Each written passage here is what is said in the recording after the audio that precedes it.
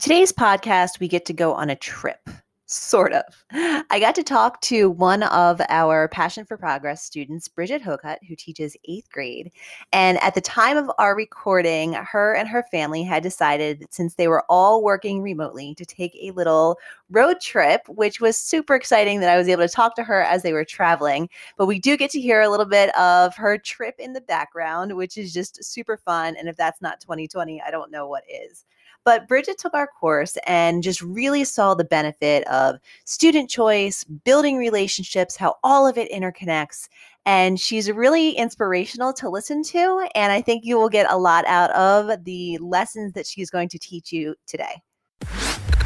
Welcome to the Student-Centered World Podcast, where we talk about all things hands-on teaching and keeping your energy and sanity in the classroom. This teacher turned consultant is making it her mission to help as many teachers as possible become the best version of themselves and keep their passion for teaching on fire. It's her hope that we never forget why we desire to have a passion for educational progress. This is Student-Centered World, and this is Gen Bry Soccer. But just kind of starting out in the whole thing, why don't you introduce yourself, who you are, what you teach, all that fun stuff. Okay. I am Bridget Hocutt, and I teach 8th grade language arts in the other side of this country from you, in a rural, a more rural school district, where there's about 300 students in our school. We're 6 through 8. Okay. So, and I get to see all of the 8th graders. Okay. Well, that's got to be fun, though. You get to know all of them. Yeah, although it's provided a unique challenge starting the year off completely online because I really don't know most of the kids. So, building that relationship has been a little bit strange. Fair. Try to figure out how to do that because they don't know me and I don't know them. So, yeah, that's very, very fair for sure. How has it been going? So obviously you're teaching all virtual. Has it been a challenge getting the kids to participate? Has it been okay? Everybody's story is the same yet different. So what has it been for you? Well, I think that I feel like I have maybe had some advantages over a few of my colleagues in that partway through the summer, for whatever reason, I just had this gut feeling that this is how it was going to go. And so I started probably the end of June really just planning for what am I going to do when this is completely online. I know what to do when my kids come back to the classroom, even if I only see them a few days a week, but I don't know how to do this whole online thing. Right. I never learned that way. I've never taught that way. I just have zero experience. And so I feel like because I spent a lot more of my summer planning for that there are actually some things that I did to set myself up for success. It doesn't mean that it's all going lovely or grand or anything like that. Right. Because that just isn't our reality right now.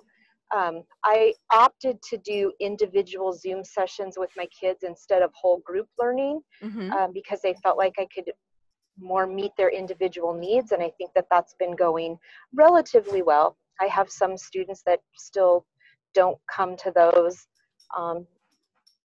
but it's going to be that way whether it's big groups or whether it's individual. And I think that I have, based on some conversations with some colleagues, I think I have more kids that are coming to the individual sessions than we're doing so in the spring in the big group. So I'm encouraged by that.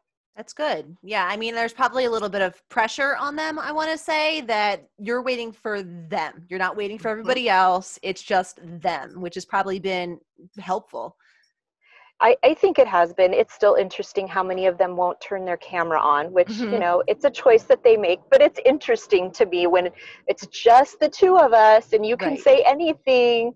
But I get that too, that, some of them, you never know what their situation at home is, and just to really respect that piece for them. So I also feel like I'm really, with those individual Zooms, I'm really being able to meet the individual needs of my kids. It's really interesting some of them, it's common among students, but then there are others that in the conversation we're having, and they've been struggling because their work hasn't come in or it's only partially complete, and then in this 10-minute conversation you're having, all of a sudden the light bulb goes on because they've said something that might not even always be related to the issue they're having with work, but you make the connections and then you're able to ask the right question and the student goes, oh yeah, aha, I actually had one of those today.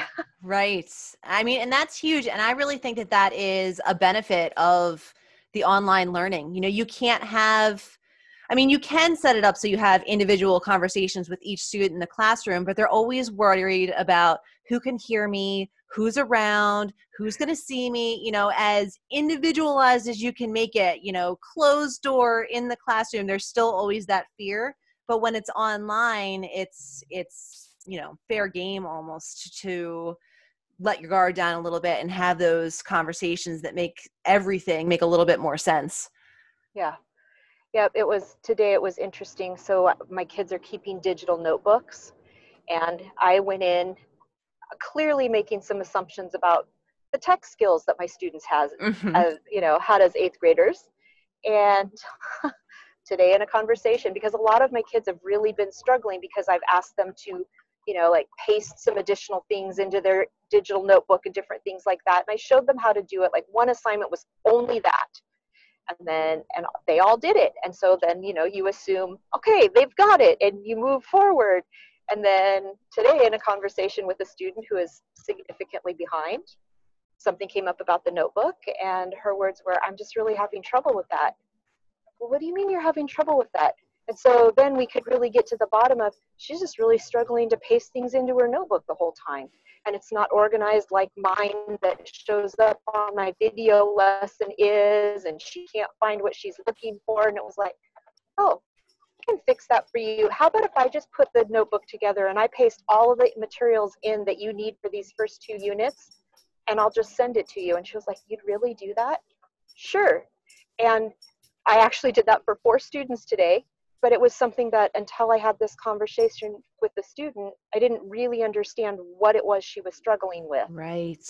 And I think that's common as a teacher. You make assumptions that if they're at a certain point, either in their educational career or life, or even just your class, they should understand something. And then there's either the kids just don't want to ask questions, or they're embarrassed on some level that maybe they did miss what it was. And it's such an expectation of yours now that they're afraid to ask for fear that they're going to be yelled at or ridiculed or whatever. And then on the flip side of that, it probably took you a couple of minutes to put that together for her to, fill it all out. Yet how many other teachers would Yeah. take that time to do that just to make the whole process easier for everyone? Because, there's this terrible idea that it's on the kids. They're supposed to do it when, why not make it better for everybody? Yeah. Yep. It was like, oh, and in hindsight, perhaps I should have done this for everybody.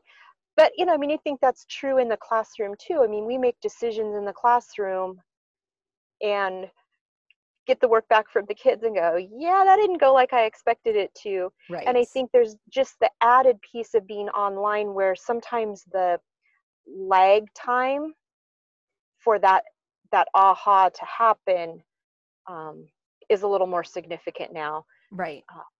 I also appreciate that I'm being able to say, and maybe more than ever before in my teaching career, I'm being able to say to kids, I need this communication with you. Hey, I need you to reach out because I'm learning too. And so it's like, it's kind of changed how some of my students are approaching this as well, because they're recognizing that there are parts that I'm new to in all of this as well. And so it's kind of like we're on this adventure together. And I actually had one today that as we were having a conversation, um, he said something about a piece of technology, and I'm like, I don't even know what that is. And so then he could share his screen on Zoom, and he walked me through it, and it was like, okay, that's really cool. And so I think that just is so empowering for the kids when they feel like they're teaching you something just like you're teaching them something. So Yeah, just adding that element.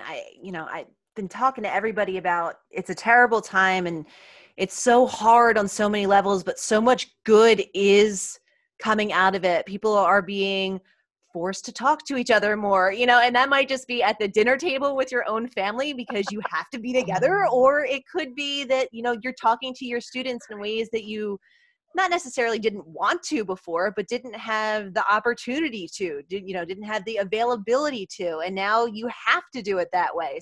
We have a couple new teachers in our building right now that I can only imagine it's their second year of teaching and how complicated this has been because they never even finished a first full year of teaching Right. in the regular classroom with kids. Instead, they started it, and then our whole last quarter was all, we shut school down and we tried to do online with very little compared to what we have now. So yeah, I mean, in a way, some of the teachers that you would think would struggle with this, the ones that are not as experienced, are doing a little bit easier with it because they don't know any better. So just like a first year teacher would be rolling with it, they're just rolling with it, trying to figure it out. And then it's the teachers that have been around the block a few times, that have their methods down, that say they know how to do this, are the ones that are struggling because they're not willing to open up their brain to, hey, there's another way you can go about this, and I don't really have a choice because I can't teach in a traditional manner online or hybrid or with some kids in front of me and some kids through the internet. Like, you just can't. Right. I also think our newer teachers have a lot more experience with technology. And so I think there are some things that just are maybe a little more intuitive for them that aren't for those of us that, I count myself pretty fortunate. The school district where I went when I was a kid, they were kind of on the cutting edge of technology, and I happened to be able to TA for the teacher that was the lead in that. Okay. And so there were a lot of things that we would get some new program and he would say, sit down and figure out how to learn or figure out how to use this so that you can teach so-and-so. And I'm not necessarily afraid of technology. Like, I feel pretty comfortable around it. Like, because he would always say, what's the worst you can do? Break the internet? It's not going to happen. Right. And so, he was just kind of like, go for it. And so I feel like that's an advantage for me, but I know that not everyone that's in my spot in their career feels that same way. Right. But I do think our newer teachers, that is a bit of an advantage that a lot of them have, that they have worked more with technology. It's been a little bit more of their, probably high school and college life than it ever was. Yeah, no, definitely. At my point. And that's where, we've mentioned that disparities amongst the kids have really been brought to the forefront, but disparities amongst teachers have been as well. If you have never been, I don't want to say forced, but if you have never been required in some form to take on some new technology, or never had somebody make sure that it wasn't just a fleeting professional development where you smiled and nodded and then went right back to what you were doing before, now the expectation is you need to figure it out because there is no other option. Yep.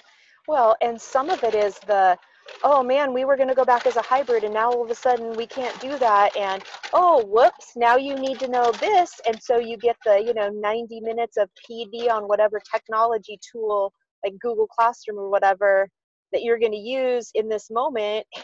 And then it's like, okay, so 90 minutes is enough. And now I'm going to figure out how to use it. Right. That causes a lot of anxiety for teachers and people.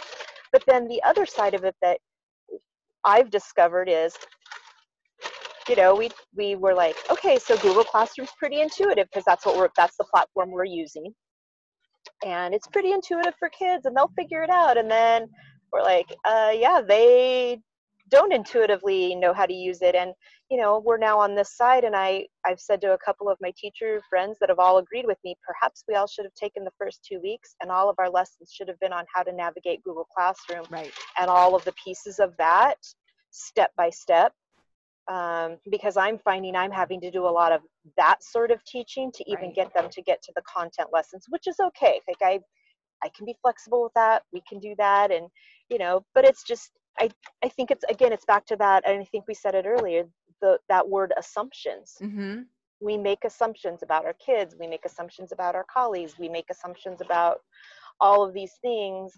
And some of that habit of doing that is starting to come to light in this online situation that we're in. So Yeah, and I mean, the kids, they are incredibly tech savvy. You know, you give them some type of social media app and they've got it figured out in 4 minutes flat.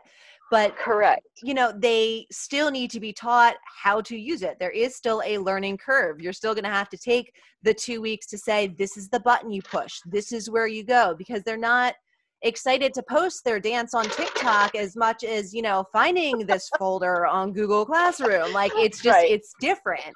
But Yeah. they'll get it. And once they get it, they have it. So, you Yeah. know, it's not, well, we're just going to dabble in this app or this program for a little bit, and then we're not going to come back to it again. It's just going to be for this one project. If it's consistent and you come back to it over and over again, it's totally fine. But you can't assume that they are going to just know how to use it, because they don't have a computer chip in their brain as much as we sometimes think that they do.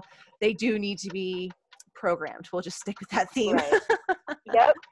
And I want to circle back because I think you originally asked me what I did to prepare for this. I think that one of my friends from high school teaches online. And so I will say I had multiple conversations with her over the summer, just picking her brain about different things, about how she does it and what are the benefits of that or this, or, you know, the different way that, because she works for a company that does online instruction. Mm-hmm. And so, you know, there are pieces that I have to do that she doesn't have to do. But just trying to figure out, which is how I came to the idea of the individual Zoom sessions, because that was one of the things. She's like, I only teach one kid at a time. Right. Oh, okay. So we, you know, then that was a little bit of a conversation. And I had already been earlier in the spring talking to my principal about wanting to flip my classroom. Our kids just don't do homework. Right. And some of it is they just really don't have the support at home to be able to do that. Mm-hmm. And so thinking about differently, how then do I leverage the time in the classroom for the things that I think are really important, but they don't have the support at home to do, but you can't just not do any of the instruction as well. Like, Right. it's not you can't give one thing up to gain something else. And so so I'd already been talking to my administration about flipping my classroom, super supportive of that. And so when it looked like this is what we were going to do, it was like even more reason to figure out that flipped approach, because then I know that even when the kids, even if we do a hybrid model, when the kids are online, they're doing they're getting the instruction videos. And then when we're together, I get to, you know, do the clarifications, and we get to do the small group work, and we get to do, you know, the collaborative kinds of things The that fun sometimes I stuff. think, well, and I think they're the things that often get, when kids don't get it like you think they do, they're the things that get set by the wayside, and yet Mm-hmm. they're the most powerful learning pieces for the kids. Right. So, and then that's when I came across your flipped classroom and the student-centered classroom and all of those pieces. And, you know, I think the big thing for me was that walking through that, I don't even know what to call it, program, The professional course. development, you Yeah. know, PD yeah. course. So walking through that, just, I don't know that a lot of it for me was new learning, but it definitely reaffirmed what I've believed for a long time as an educator. And that was just in all of this, it was just really comforting to be like, okay, yep, I really do understand how to reach kids. I really do understand my craft. And all of these things that I've been thinking for a long time, it really is the direction that I should go. And I finally feel like I'm in a building that 100% embraces that idea. Love it. And that, I think that's the piece that kind of like pushed me over the edge of, yes, I'm going to go for this. And so we do have 2 foundational units that we're doing right now that all the kids are doing. And I've kind of set up some things that I haven't always done in my classroom, but I think online they really have to be. The kids they have to meet a certain minimum percentage on each of the assignments before they can access the assessment, and then they have to score a certain percentage on the assessment before they can move on to the next unit. All of that in an effort to keep, you know, prevent them from failing later on. I want to set them up for success. Sure. And what's kind of dangling out there for them is is the idea that I created 12 choice units for my students, Uh-huh. and that they then get to choose 6 of them to complete over the course of the rest of the year. Oh, that's awesome. And so as I've talked with kids about it, they're starting to get a little more excited about that. And today I talked with several kids about more specifics, like what are those units? And so essentially they get to read and write about the 6 topics that interest them. That's awesome. So I'm excited. I got to work with my history teacher, and we've worked at least 3 of the units. So one for each quarter is collaborative, and the project that they complete, they would get credit in both English and social studies. That's fantastic. Yeah, so I'm just the more, and like today as I was sharing with kids, it was like the kids, I watched their eyes get bigger, and as they're getting excited, it's like I'm getting excited. I'm excited about, Yes. how this is going to look, and I don't have all of the details figured out yet, but like one of the units is around suspense, and so the kids get to read suspense stories, and they get to study how an author crafts and uses different techniques to create suspense in a text and in a movie. And then the end project is they either get to create their own suspense story, or they can do a suspense film, like a short film. Right. And so, so for my kids that like kind of the horror and that kind of stuff, that might be something that they choose. Right. So anyway, those are the pieces that I think for me feel like I can manage this online, that I have some ideas that I would still be doing this if we were in the classroom, but what I feel like it's done for me is made the online piece feel manageable. Yes. That it's like, yep, I already had a vision that I was going to be videotaping my lessons because my kids were going to be watching those at home. So that was an okay thing. And even though right now the collaborative pieces look a little different, I think we are going to do some of those via Zoom once we get to the choice units. So I'll shift away from the individual Zoom sessions in the same way I'm doing them now and shift to those collaborative opportunities for kids. Yeah. So anyway. Oh, that's such a fantastic plan. I mean, I hear like my thoughts coming out of your mouth. Like it's just, I'm so excited because that's like, you got it. You get it.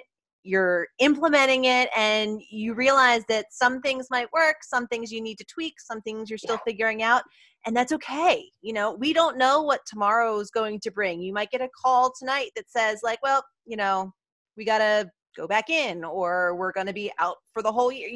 We just don't know right now.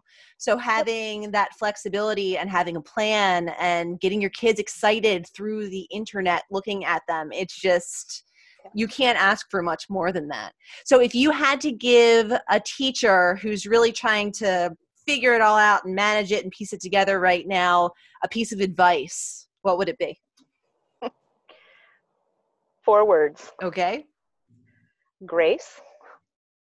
Because you know what? You're not going to get it right every time. Right. You're not going to get it right. The kids aren't going to get it right. And the best thing you can do is give yourself and them grace when a mistake happens. Flexibility, because it's never going to look the same from day to day. And you have to be able to be flexible with those changes. It will cause a lot less stress for you. Perseverance, because this is going to be hard. There's just no way around it. Yep. This is going to be hard, but we have to stick with it. And when we stick with it, our kids will stick with it. Yes. Because they will see that. And number 4, choice. Because if they have choice, they're going to be with you. Yep. Just like you want choice as a teacher, the kids want choice as a student. And again, as the teacher, you are 100% dictating what their choices are. So you are still making sure they're doing what they need to be doing, but they think that they have all these options, and, they'll gravitate towards what they like, and which will make them more engaged. And it's a snowball. Yep. Absolutely. Awesome. Thank you, Jen, for reaching out and for putting the PD together and just reaffirming everything that I've believed for a long time, but giving me maybe the springboard to jump in and say, okay, yep, I'm just going to go for it. Oh, that makes my heart so happy to hear. I put so much of my own thoughts and time, and I just want Yep. to get it out to as many teachers as I can. And just hearing you say like it worked for me, that just makes me so happy. Well, on that note, are you guys like going on a little trip? Like, I didn't even ask. That's very rude Well, of me. it's hunting season, Okay.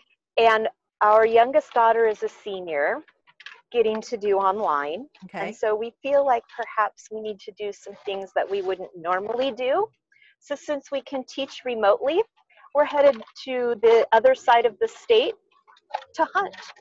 That's awesome. I mean, I said to my husband, so the district that we live in might be going all back to school, which I'm right now they're on a hybrid and they're only in 2 days a week and we're comfortable with that. But now I'm like, I don't know I know, how. it's so hard to know. Right. So I'm like, well, I work from home and my husband works from home unless he's traveling. But right now traveling's been obviously non-existent. So I'm like, what if we just like rent a motorhome and we like pull the kids to go virtual and we can like park places and work and then just like just go and find things. Like, when would we have the opportunity to do that again? So good for you guys for actually doing it, because we're a lot of talk. Well, we have both, because we did online in the spring. Like, they shut schools down the middle of March, and we never went back. Right. And at that time, at first, we weren't even allowed in the building, so we did all of it at home. Mm-hmm. And this fall, they're actually letting teachers in the building, and they actually are allowing our school-age kids to come in with us. So that has been a big benefit. That's Because helpful. we've said, nope, we're not doing it at home. We're doing it at school. And when we leave school, we're leaving school at school so that we can be home. But we also feel like she's missing out on a lot of those senior year kinds of things. And so we just decided, nope, this is going to be one of those things that we can do. And I say go for it. Don't just talk about it, Jen. Go for it. I And if know. you We're want any just like, suggestions about where you should go, email me. No, seriously, the year we moved from one side of the state to the other. We spent 33 days on the road in a motorhome touring the United States. It was the coolest thing we've ever done, and both of my girls would tell you that. that's awesome. So my husband's whole family races boats, which is like random, but it's all over the country. So we do have the opportunity to drive to wherever there happens to be a race site. So we certainly have that, but yeah, I mean, and then the other part of me, because we've been like backhandedly having this conversation with each other, like, oh, we should just like go. But, we're doing like trying to pay off the debt and trying to like do all the responsible adult things. But I'm like, when are we going to have an opportunity like this? It's just that internal, like, the devil's on this side, like, just do it. And the angel's like, no, you have a plan. You're trying to do the things. Yeah. It is hard. And I will say that was a piece that you don't drive by a gas station in a motorhome. Right. Yes. Yes. Well aware of that. If there's anything that I can help you with, like if you, need an idea or anything, feel free to reach out. Thanks for being flexible with us. That's the name of the game in 2020. Just it's flexible. one of those 4 words, right? Yes, right? Yep. All right. Well, thanks again and enjoy your time. Take care. Bye.